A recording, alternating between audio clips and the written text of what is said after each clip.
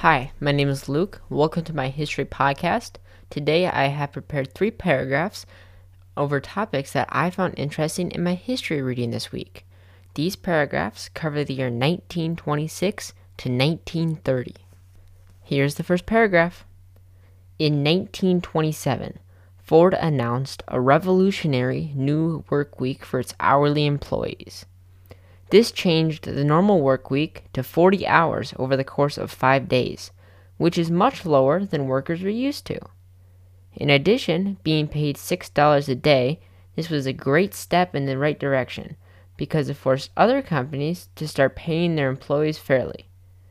Though they started planning this in 1917, it did not come into effect for 10 years. 1 year prior, and also a step in the right direction, a woman had completed one of the most well-known physical challenges in England. Paragraph 2. Gertrude Ederle was the first female to complete the notoriously difficult swim across the English Channel in 1926. After the feat, she boldly proclaimed, "It had to be done, so I did it." 14 hours and 31 minutes of swimming later, she arrived at the finish.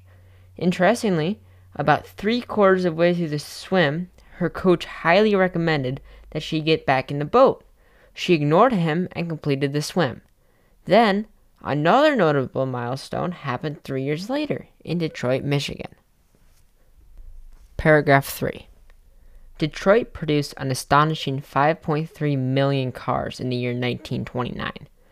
Due to the massive amount of cars driving around, it was estimated that they burned 16 billion gallons of fuel that year. Ford came out with a revolutionary new car, the Model A, which was immediately popular. People were glad the Model A was less expensive. Because of this, Ford proudly sold its 1 millionth car that year. Thanks for listening. Hope to see you in the next episode.